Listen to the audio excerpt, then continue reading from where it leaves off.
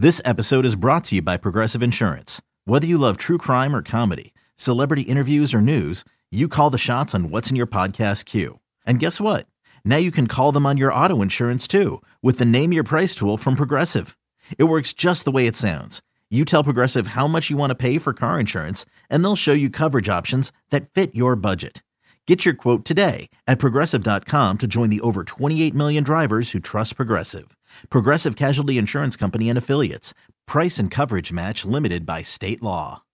When you need mealtime inspiration, it's worth shopping Kroger, where you'll find over 30,000 mouth-watering choices that excite your inner foodie. And no matter what tasty choice you make, you'll enjoy our everyday low prices, plus extra ways to save, like digital coupons worth over $600 each week. You can also save up to $1 off per gallon at the pump with fuel points. More savings and more inspiring flavors make shopping Kroger worth it every time. Kroger, fresh for everyone. Fuel restrictions apply.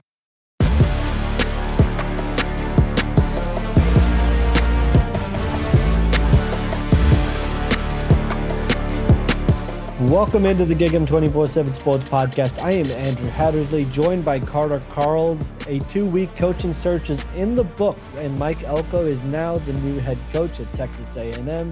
A search that had a little bit of craziness towards the end. We're going to certainly get into all of that and what it means bringing Mike Elko back to Aggieland after originally serving as the defensive coordinator for 4 years and then a 2-year stint at Duke. I'm also going to get into what kind of the next couple of weeks look ahead. A busy couple of weeks. I don't think he's going to be sleeping a whole lot over the next couple of weeks. And, speaking of not sleeping a whole lot, Carter, you haven't slept a whole lot either as of late, kind of tracking this search. There's been a lot of – you were at his arrival at like 2 o'clock in the morning over in College Station. How have you been, and just what are kind of your initial reactions to the hire? I've been good. I'm looking forward to that first, 7-8 hours sleep. Been at Starbucks quite a bit lately. Had someone tell me that the other night. It always seems like you're there getting a large coffee at 9 p.m. But that's the way it is. And just talking about Mike Elko for a second, reaction to it. Really 2 ways to look at it. On one hand, you could say, hey, this isn't a splash hire. This isn't a sexy hire. It's not, the reaction that you'd get if, say, a Dan Lanning or a Kalen DeBoer or Mike Norvell, that kind of guy would get hired here. But in my opinion, I think it's an awesome hire. I think just because it ain't sexy doesn't mean it's not good. And with Mike Elko, I think he kind of solves a lot of the problems that kind of became a thing under Jimbo Fisher here at the end. I've always said, like, when you're dating somebody or you're in a relationship and it goes wrong and there's an ugly breakup, you usually try to date someone who's the opposite of that person. If it's a blonde, you'll go to a brunette. If it's someone who's outgoing, maybe you go for a shy person next. That's kind of what it is with Mike Elko here. Jimbo Fisher, certainly had a lot of strengths, but if you had to point to some weaknesses, it's kind of, lacked organization, lacked structure, lacked discipline on his team, didn't use the transfer portal very well, bad offense, all these sort of things, not adaptable. Mike Elko, discipline, structure, organization, all words we've been hearing when we ask folks about Elko. Smart was, a word I got. Deliberate, really makes the right decisions. Those are sort of the words you use that you've heard that have been, this way of describing Mike Elko. Obviously, offense will be the big question mark. But I think the good thing about Mike Elko is he's someone who seems very adaptable, will, let the OC that he hires kind of handle that sort of thing. And, he's not going to be somebody who wants to have full control of that. So I think he kind of understands his deficiencies. He understands, what he can and can't do. And I don't think you could say the same thing about Jimbo Fisher. There was a lot of times where, there's clearly something wasn't working, and he double and triple down on it. You're not going to get that in Mike Elko. And with the roster he inherits, the situation he's coming in, really, I think you only need a few tweaks, and then this is a college football playoff team. So he's got to make the right hires. He's got to get the right offensive coordinator, and he's got to get maybe a few transfers that are, impact kind of guys. But I really think he just needs a few tweaks, and this is a really dang good football team next year. Yeah, I think he's gone about it the right way, and I think you hit on a lot of the really important and points I would have hit on as well. And just talking to people even Sunday night and Sunday afternoon, you kind of, it wasn't the flashy hire like we talked about. They were flashy hires out there, and I would also just note to people, there's not like a guaranteed slam dunk hire. I think people kind of thought that Jimbo Fisher was that slam dunk hire when he came over from A&M, when he came over to A&M from Florida State. I believe it was one of only 5 active coaches to have won a national championship. And you know what? The program kind of stalled out. And so I think when you talk to people about Mike Elko, the reaction is, hey, really solid football coach. That I heard that from a lot of different people that have interacted with him. Really solid defensive coach, knows the game of football, and is going to put a good staff around him. And I think that feedback to me is kind of him knowing, like you said, knowing his strengths and weaknesses, knowing what he does well. Okay, the offense side of the ball, I'm going to leave to, strength and conditioning, going to leave to, other guys who and just understanding where people kind of do well, and being that CEO type that we've talked about before on, needing to kind of be able to delegate to people, especially with transfer portal and NIL and recruiting and managing your own roster. It's just, there's a lot that is in the game now. And when you try to do all of it, you kind of get overwhelmed and you're disorganized and things slip. And so I think he's gone about it the right way, trying to prioritize the roster that's on campus right now and try to lock that down first. Cause we've talked about, this is one of the best rosters in the country. And if you're prioritizing those guys first and trying to keep as many as you possibly can.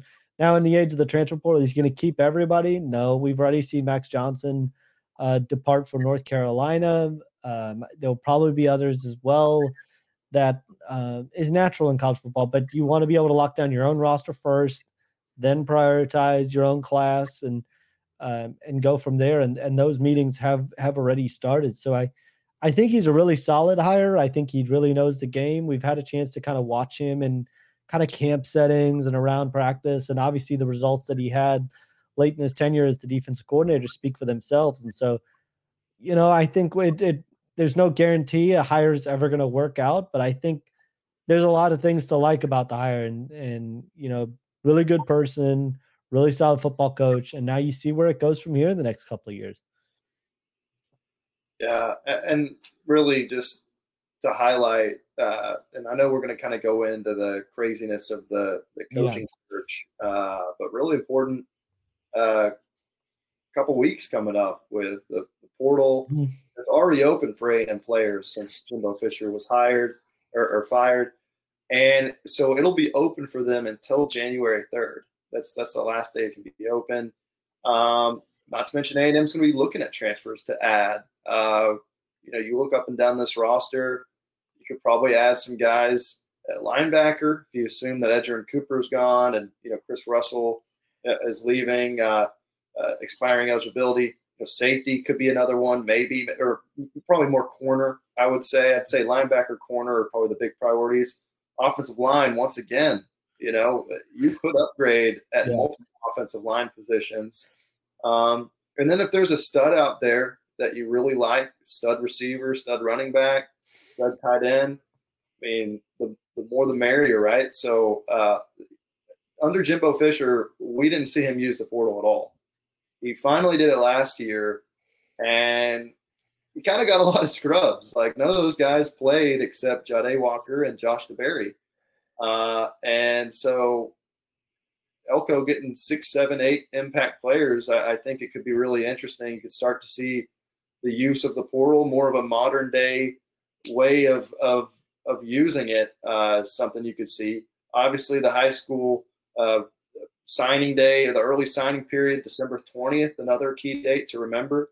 I know we'll break down that a little bit more here later, but and then you talk about putting together the staff.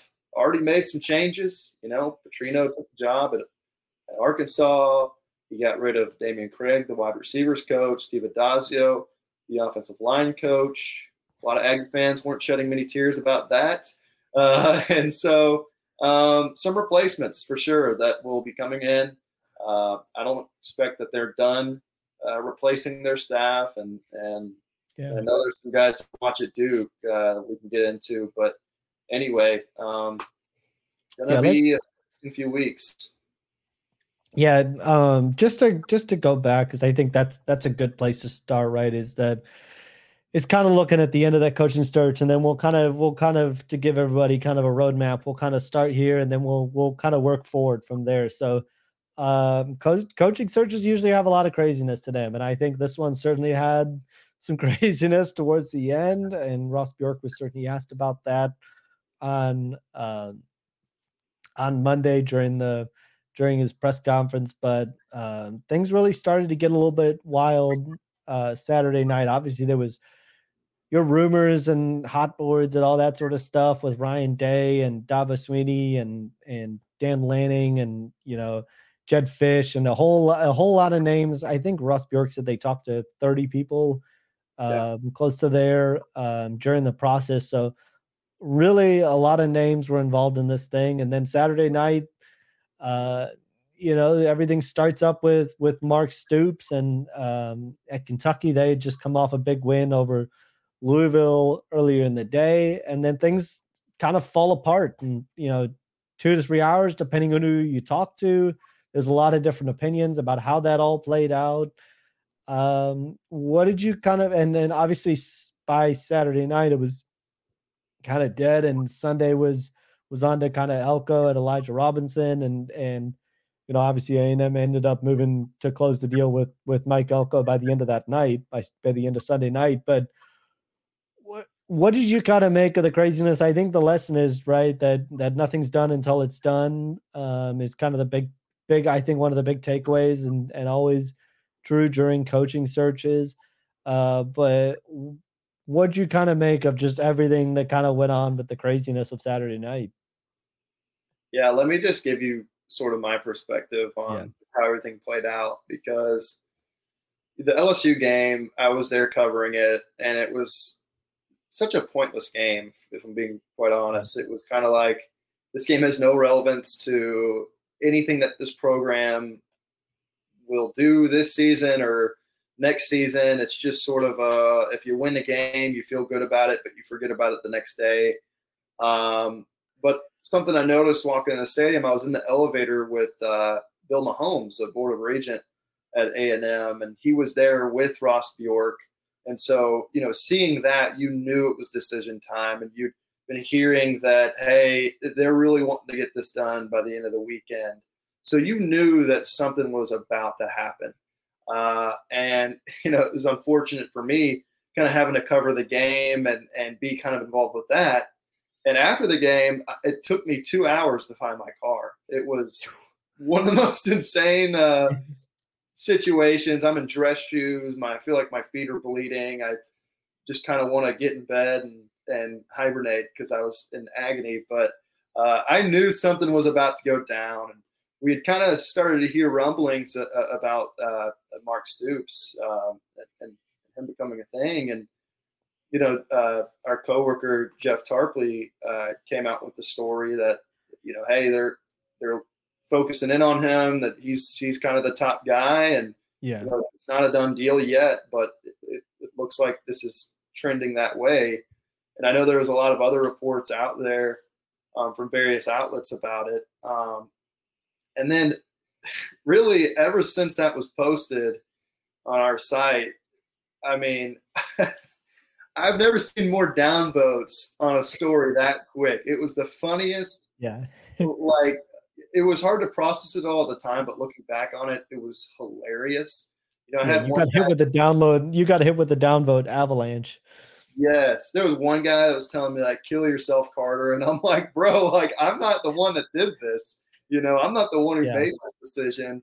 It was really entertaining, and then you just saw people lose their minds, like Twitter, message boards, everywhere, and then you saw the players. I know Jacoby Matthews was like putting out there like, "Hey, we want E-Rob." All these other players. Shamar Stewart had these crying, laughing emojis. Like, are you kidding me?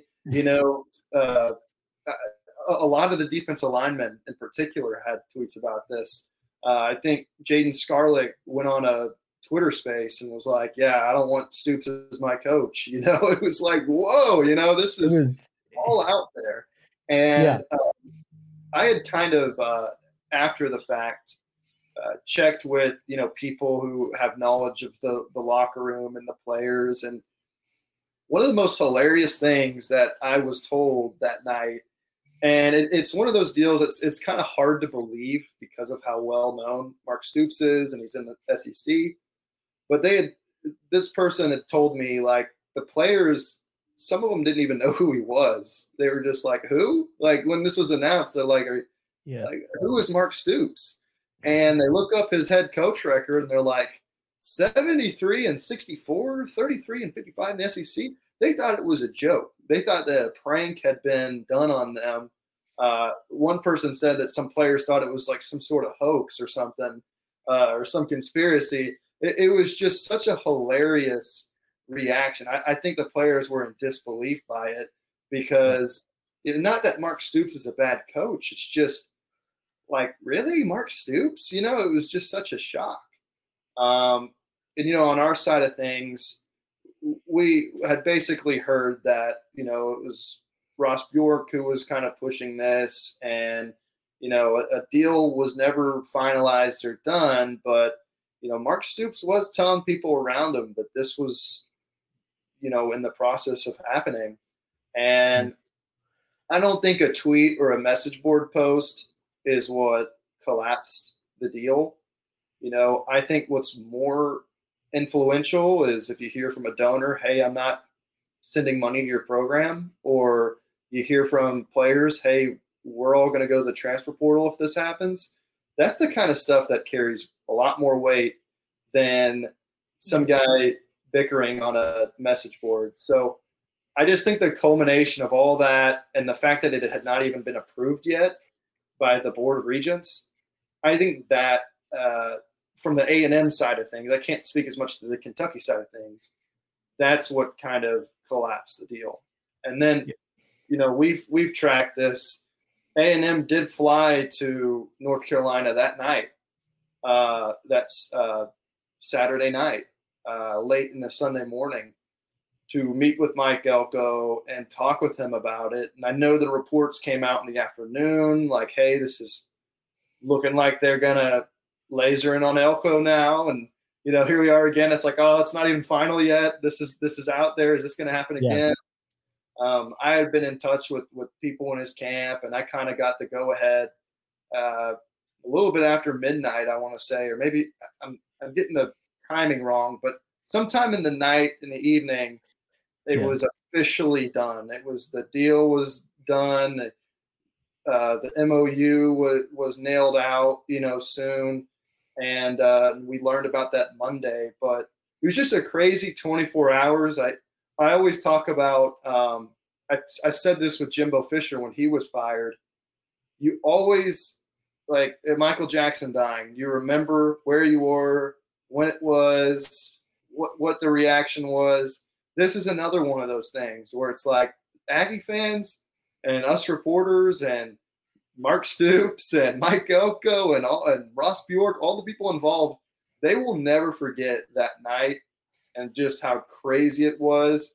And I think Aggie fans are kind of done thinking about talking about it. Now they're all excited about Elko, deservedly so. I just think it's so fun to think back about the craziness of that night and, how historic it was. We've seen it happen before, the Greg Schiano and Jeremy Pruitt thing. There have been things that have happened like it. Notre Dame had a coach 20 years ago who was hired, did his introductory press conference, and 30 days later, he was fired for lying on his resume. We've seen crazy, weird things happen before in college football. This was just added to that. So anyway, fun weekend, and glad it's finally over. Yeah, no, Dad, I think for a lot of reasons, and we'll get into why after a quick break, but A&M definitely wanted to get it done this weekend, like you said, from the transfer portal standpoint, and that went to, those players' opinions matter, because one of A&M's primary goals just during this entire thing was to keep the roster intact, and there's obviously enough talent on the roster to win right now, and Ross Bjork kind of didn't really address what happened, just said, as long as you get to kind of where you get to in the end during the process, said they were in contact with more than 5 people on Saturday during the day, but said as long as you get to where you feel good about it at the end of the day, that's where he feels things are the most important. So, one of those things, it'll certainly be, A&M and Mark Stoops will kind of be tied because of that, because of that whole situation. But it was certainly a wild ride to watch how that all played out and go from there. We've got plenty more to get into on Mike Elko, on what kind of the next steps looking forward are, his introductory press conference that took place on Monday, and again, what are kind of the priorities moving forward for him. So stay tuned. We'll be right back after a quick break to discuss all that.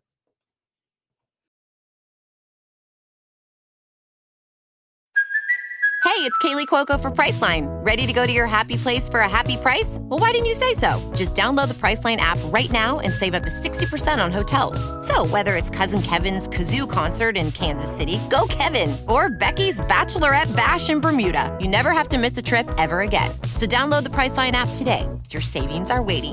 Go to your happy place for a happy price. Go to your happy price, Priceline. Welcome back into the Gig'em 24/7 Sports Podcast. Andrew Hattersley and Carter Carls here to break it all down with Mike Elko in his first week on the job at Texas A&M. Press conference on Monday afternoon. The welcome celebration took place dead by. Carter, what did you kind of take away from that press conference right off the bat? Yeah, I think press conferences, introductory press conferences, no one ever loses them. Typically, they're always – things are well thought out and said perfectly that the fan base wants to hear. At the same time, though, I do think Elko did a really nice job kind of addressing some things either directly or indirectly that need to be fixed or need to be addressed, or things that he wants to bring to this team. He talked a lot about bringing a blue-collar mentality, and being willing to put in the work. He talked about how there is no button you press. There's no elevator to, become a national title contender. You've got to take the stairs every day and continue that climb. And I just think when you think about this program, where it was over the last couple seasons, you saw guys missing practice, missing games, showing up late to meetings, getting suspended for things. You saw 26 or 27 players leave for the transfer portal after the 2022 season. They just didn't have a culture or a discipline or structure. It was just very out of sorts. And, you still had a lot of great players and people in that locker room. It's just they didn't have that cohesion that you saw out of the 2020 team. And even the 2021 team when Elko was here. And so I think he knows that, and he is ready to address that. He's meeting with all the players already, talking with recruits, parents already. And, the kind of early word is that those meetings have gone well. The players obviously knew him back from his time here, 4 seasons as a DC here, but he's somebody that players tend to like. So I think he said all the right things there. I mentioned indirect. I thought it was so interesting how he talked about the Texas High School Coaches Association, Mm-hmm. how important that would be. I asked him about it later, and I think he appreciated the question because he wanted to keep talking about it. He talked about it again today on ESPN. It was either on Feinbaum or the Pat McAfee show. Talked about it again, and that was one of the big weaknesses, flaws from Jimbo was that wasn't the most well-received coach with high school coaches here in the state of Texas, and for various reasons, and some fair, some not. But Elko, I think he knows saying that kind of stuff would go a long way. Not that that's going to be the difference in winning and losing games, but I just think he said the right things. He identified the right things, and I think he knows what it's going to take for this program to get there. Whether he does it, we'll see, but I think it's a good sign that he knows what this program needs. Yeah, I think hitting on the Texas high school coaches right off the bat was really smart because, whether people want to, you hear people say, well, they don't matter as much and all that sort of thing. They do matter, and they're in kids' lives quite a bit. And so if you can make, I put it to people this way, if you can make that good first impression, you can make that connection with them right off the bat and get off on a good note. Because if you think about it, like with Jimbo Fisher, remember that things didn't get off to the best start there in terms of, did he reach out to trainers first? Did he reach out to coaches first? And that was one of the things that was kind of talked about right off the bat. And so just to make it a point of emphasis, to kind of set the table, the contact period starts on Friday. You're going to be in high school starting basically Friday and going through the next couple of weeks into January, into next year, and starting off on a good note, stressing the importance of that relationship right off the bat and making that a point of emphasis. It's going to help him in the early going. And it's one of the things that gets your tenure off to a good start. The other thing I liked about just what he said, whether it was on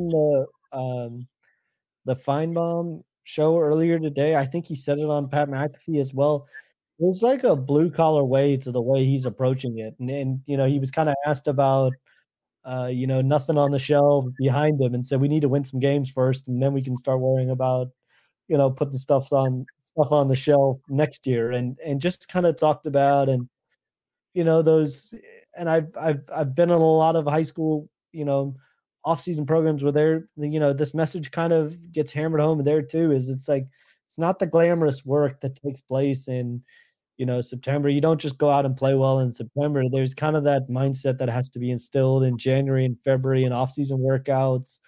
And those months aren't fun. Like those are not the fun months. Those are not the times of the year but you got to love to do it, and you got to want to do it. And those are the months that you can get better. You can, and they build a foundation heading into spring ball. They build a foundation heading into the fall, and they're really, really important months, even if they aren't the most exciting and fun and all that. So there's some early mornings. There's a lot that goes into it. So there kind of had like a blue collar feel to the work he kind of talked about. And I think, he kind of clarified what he meant by it, but talking about, A&M has to stop talking about being great and just go about doing it. And that starts with, and he kind of mentioned that again with the workouts and how it starts with that sort of stuff. And they've got to be good in January and February and the weight room and off-season conditioning stuff to get where they want to go in the fall. And I thought that was just a good message to kind of set the tone right off the bat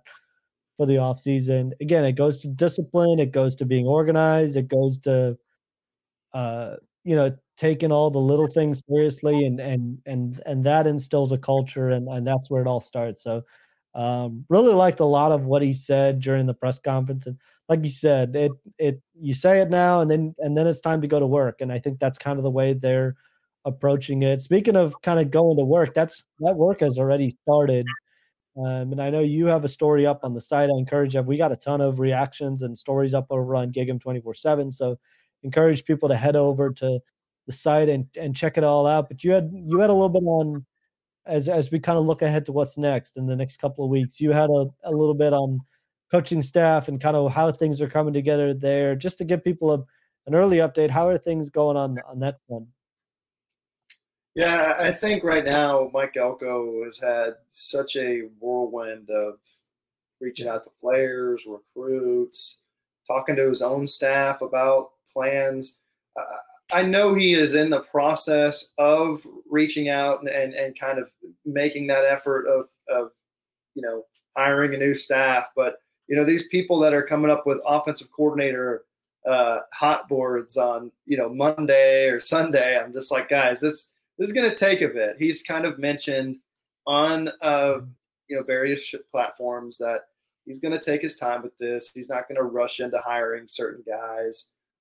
We know that our coworker Jeff Tarpley reported on Monday.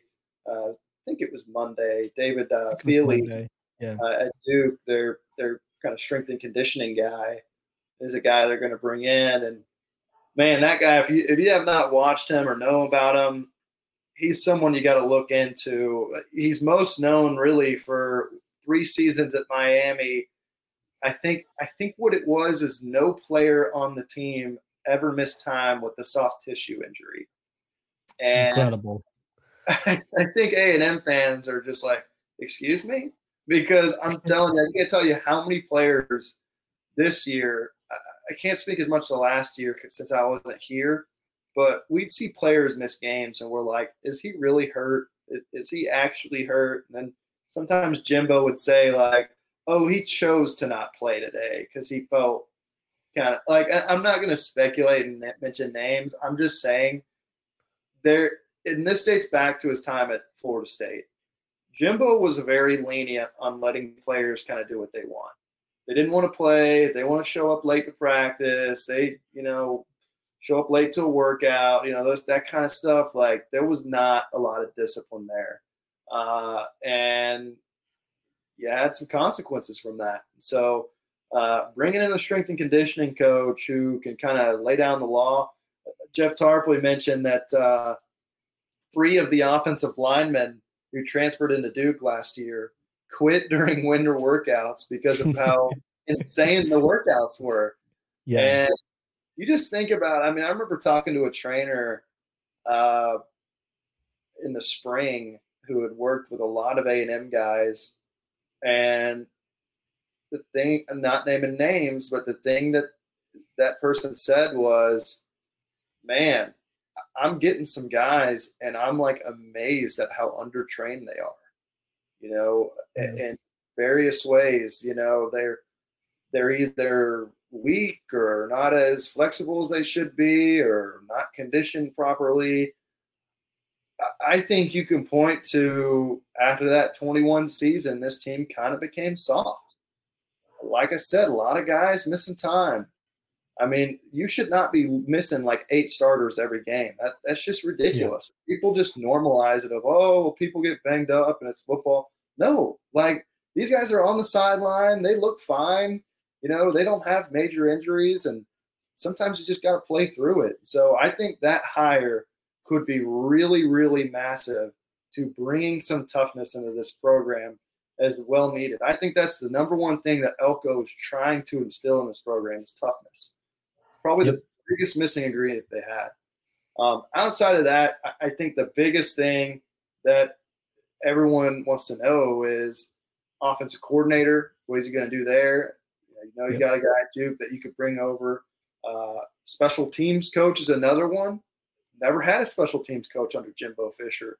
We saw that kind of cost them this year. Every big loss they had, a special teams disaster was part of that loss. Like, literally we every. Talked about it on here quite a bit, actually. Yeah. And, just talking to people in the program, they're just like, how do we not have a special teams coach? Like, it's the stupidest thing ever. And you heard of a few different things, that the travel schedule, people are like, yeah, no one does that, but special teams coach was the big one. That is a really important side of the game that you need someone on the field dedicated toward that they've ever had. So I expect Elko to fill that position with someone. Again, we'll see. It's still early, but biggest things you got to watch for that strength and conditioning coach, OC, and special teams coach. O-line coach too. I mean, they've got to fix a lot of problems there. Yep. That'll obviously also be pretty important. No doubt. And then you've got the recruiting front as well, which just added on to all, right? And this is kind of one of those things they've talked about over the past couple of years with the way coaching cycles work now. You don't have a lot of time. You got to hit the ground running. The contact period will open up on Friday. Coaches can begin hitting the road, and we'll be able to hit the road until December 16th. And then you've got a quiet period on that Sunday, and the early signing period begins December 20th. And A&M right now sits with 20 commitments as we sit here on Wednesday afternoon, the number 10 class nationally, and trying to finish, try to keep as many of those guys in the boat. You heard about Mike Elko talk about trying to get on the phone with as many of those commits as he possibly can, as quickly as he can, to lock them in and be able to solidify that group and then go from there. And that process has already started. Started a little bit Tuesday night with some phone calls that went into Wednesday. Right now, it's looking like December 9th is going to be a pretty big weekend. Jordan Pride has already confirmed that he's going to be there. Jordan Lockhart's planning to be there as well. Miles O'Neill has also talked about being there. And so that's looking to shape up to be a pretty big weekend and a chance for them to get FaceTime. An important note there is when coaching changes happen, even though these guys have already used an official visit to A&M, you get a second official visit that allows you to come back and meet face-to-face with the coaching staff. So going to be an important weekend, and they're already starting on that front. And, the early reactions of talking with Jordan Pride about it said, his first conversation was great. They had it on Wednesday afternoon, said that, it was just kind of learning about their backgrounds, learning where he kind of sees A&M going in the next couple of years, wants a guy like Jordan Pride in the program to be able to develop. And so, these are important first conversations and I mentioned this in some notes on Monday, that for A&M fans, Mike Elko is very familiar, right? Spent 4 years there. For some of these recruits, not, some of them like Draylen Miller, who's obviously a really important remaining target. He took a visit to Duke, and so he's got some familiarity with Mike Elko. They're in kind of a holding pattern right now, waiting to see what the offensive staff is going to look like. For other guys, not as familiar of a name. And so, this is, they may not have been offered by Duke, may not have been, recruited by Duke much during the process. So kind of learning about them for the first time and kind of going through that process. And, big priorities, holding on to Terry Bussey, obviously holding on to Cameron Coleman, trying to fight off Auburn for him, and Cohen Eccles, who were both in Auburn this past weekend to see them play Alabama. And I think that's the really important part, is you had a lot of guys go on visits. Now it's your chance to kind of get them back on campus and try to solidify things there. So not a lot of sleep for Mike Elko over the next couple of weeks as he tries to kind of get everything organized and then hit the ground running, obviously. And the transfer portal, you mentioned that he's kind of talked about being able to fill in some of those pieces around what they do in the high school class. He talked about culture being really important, starting there, and then being able to fill in what you need around that in the transfer portal. So going to be really interesting to see how everything plays out. We're going to be there to break it all down. As a reminder, be sure to like and subscribe to this video, or if you listen to this on podcast, give us a 5-star review and subscribe there as well to get a notification every time a new video drops. If you're looking to try out Gig 'em 24/7, now's a great time. We've got a 60% off promo that'll get you onto the site to get all the latest VIP intel and more information from myself, Carter, Jeff Tarpley, and the rest of the 24/7 sports crew. So highly encourage it. You won't regret it. And we thank everybody for joining us. Enjoy the rest of the week. Enjoy kind of getting to watch Mike Elko hit the ground running here. And we will be back with you guys soon. Thanks a lot.